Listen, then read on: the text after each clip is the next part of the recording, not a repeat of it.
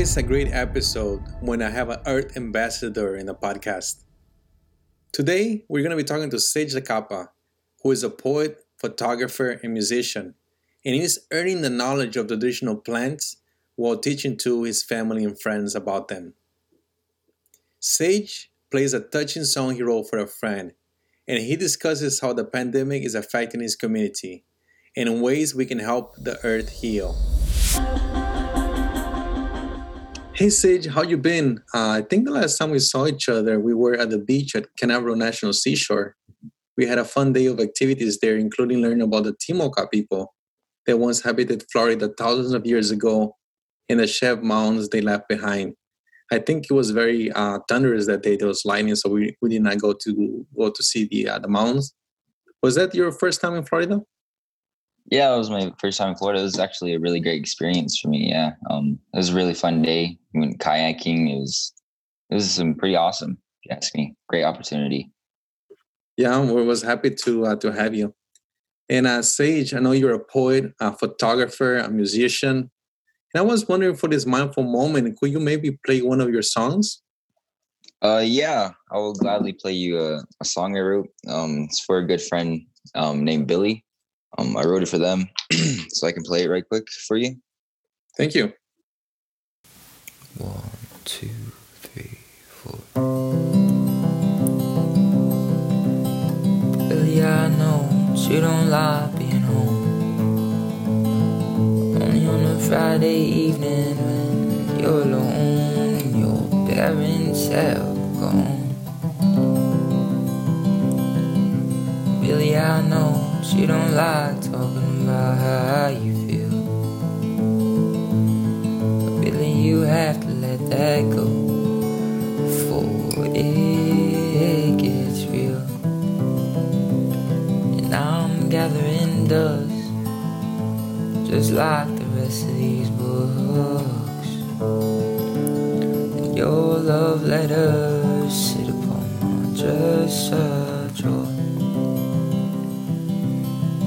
They don't taste the same. All I taste is bitter heartache and pain.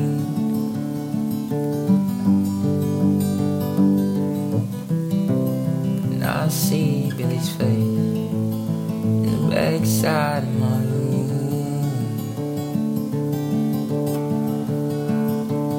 And I sing these songs for you. I sing them out of tune.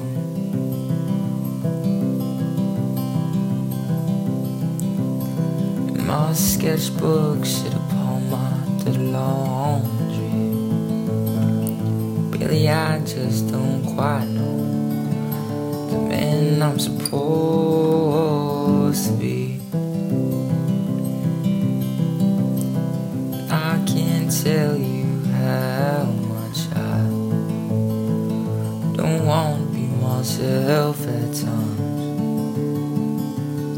Billy, I know that I still wear a ring and chain around my neck. And one thing still remains. That is love, scattered all over.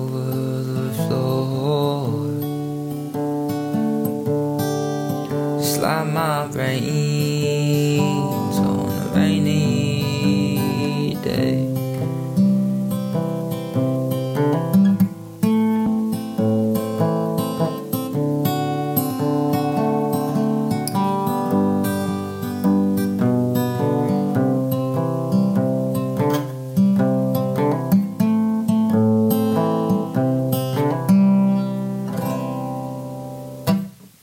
Yeah.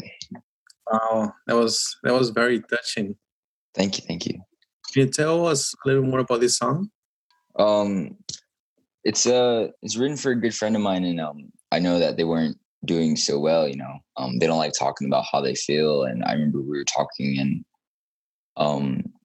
something I really care about is my friends and family. And I like to talk about how we have to talk about feelings and we have to find healthy ways of coping because that's really hard to do living on a reservation and we don't have many resources. For me, I found it in songwriting. For Billy, also in writing and being an artist. Much appreciated, and they're doing well now. Um, yeah, it's just a song written for them.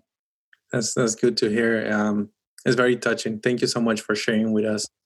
Um, Very emotional for me. And as a musician, is there an inspiration for you and like an artist that kind of inspire you as an artist?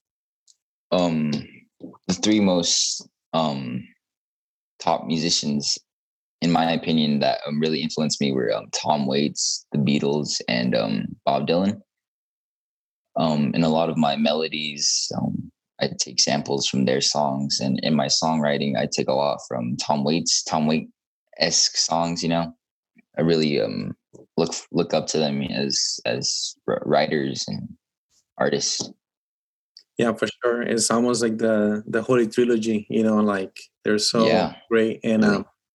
I know it's kind of hard to get the best or your favorite Beatles song, but maybe one that you're listening to lately. Which one would it be, like from the Beatles? That one's a hard one. Yeah, it is. It is a hard um, one. well, my grandfather was really into the Beatles, and when he was still with us, that's all we would listen to. So a song that really reminds me of him is the song "I Will." It was just a very beautiful song, and he could sing it very well. And he was definitely an inspiration to me as well. It's the reason why I'm a artist today. Was an artist too?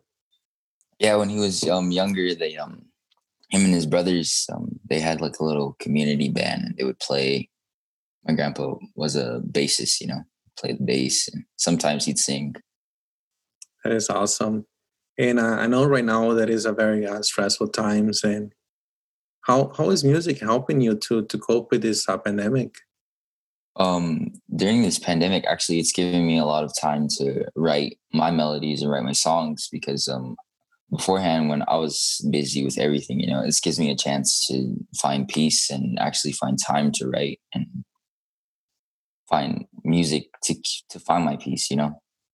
I also been listening to a lot of music as well, because that's the inspiration to many artists. Yes, it's great to have that input. Listen to some music that you enjoy to kind of see, with the melodies and stuff like that. And I met you because you're an Earth ambassador and you've done amazing work there. And lately, I know you've been involved with seeking the traditional knowledge of plants and food. Can you tell me more about it? Yeah. So when I was growing up, I had the privilege of growing up with many of my elders beside me. I like to say I earned the knowledge because you have to talk with your elders and you have to basically live with them to learn about our culture. And something that really stuck out to me was our traditional foods and plants. And a lot of that is shout outs to the grandmas. Grandmas are always teaching us on walks. We would pick out the little berries, although they weren't ripe yet. We'd still eat them, make our sour faces. It was definitely a coping mechanism for me.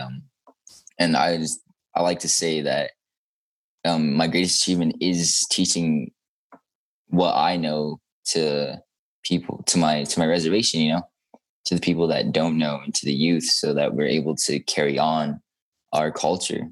Because culture is so much more than just language. It is our songs, our traditional lifestyles, our food styles.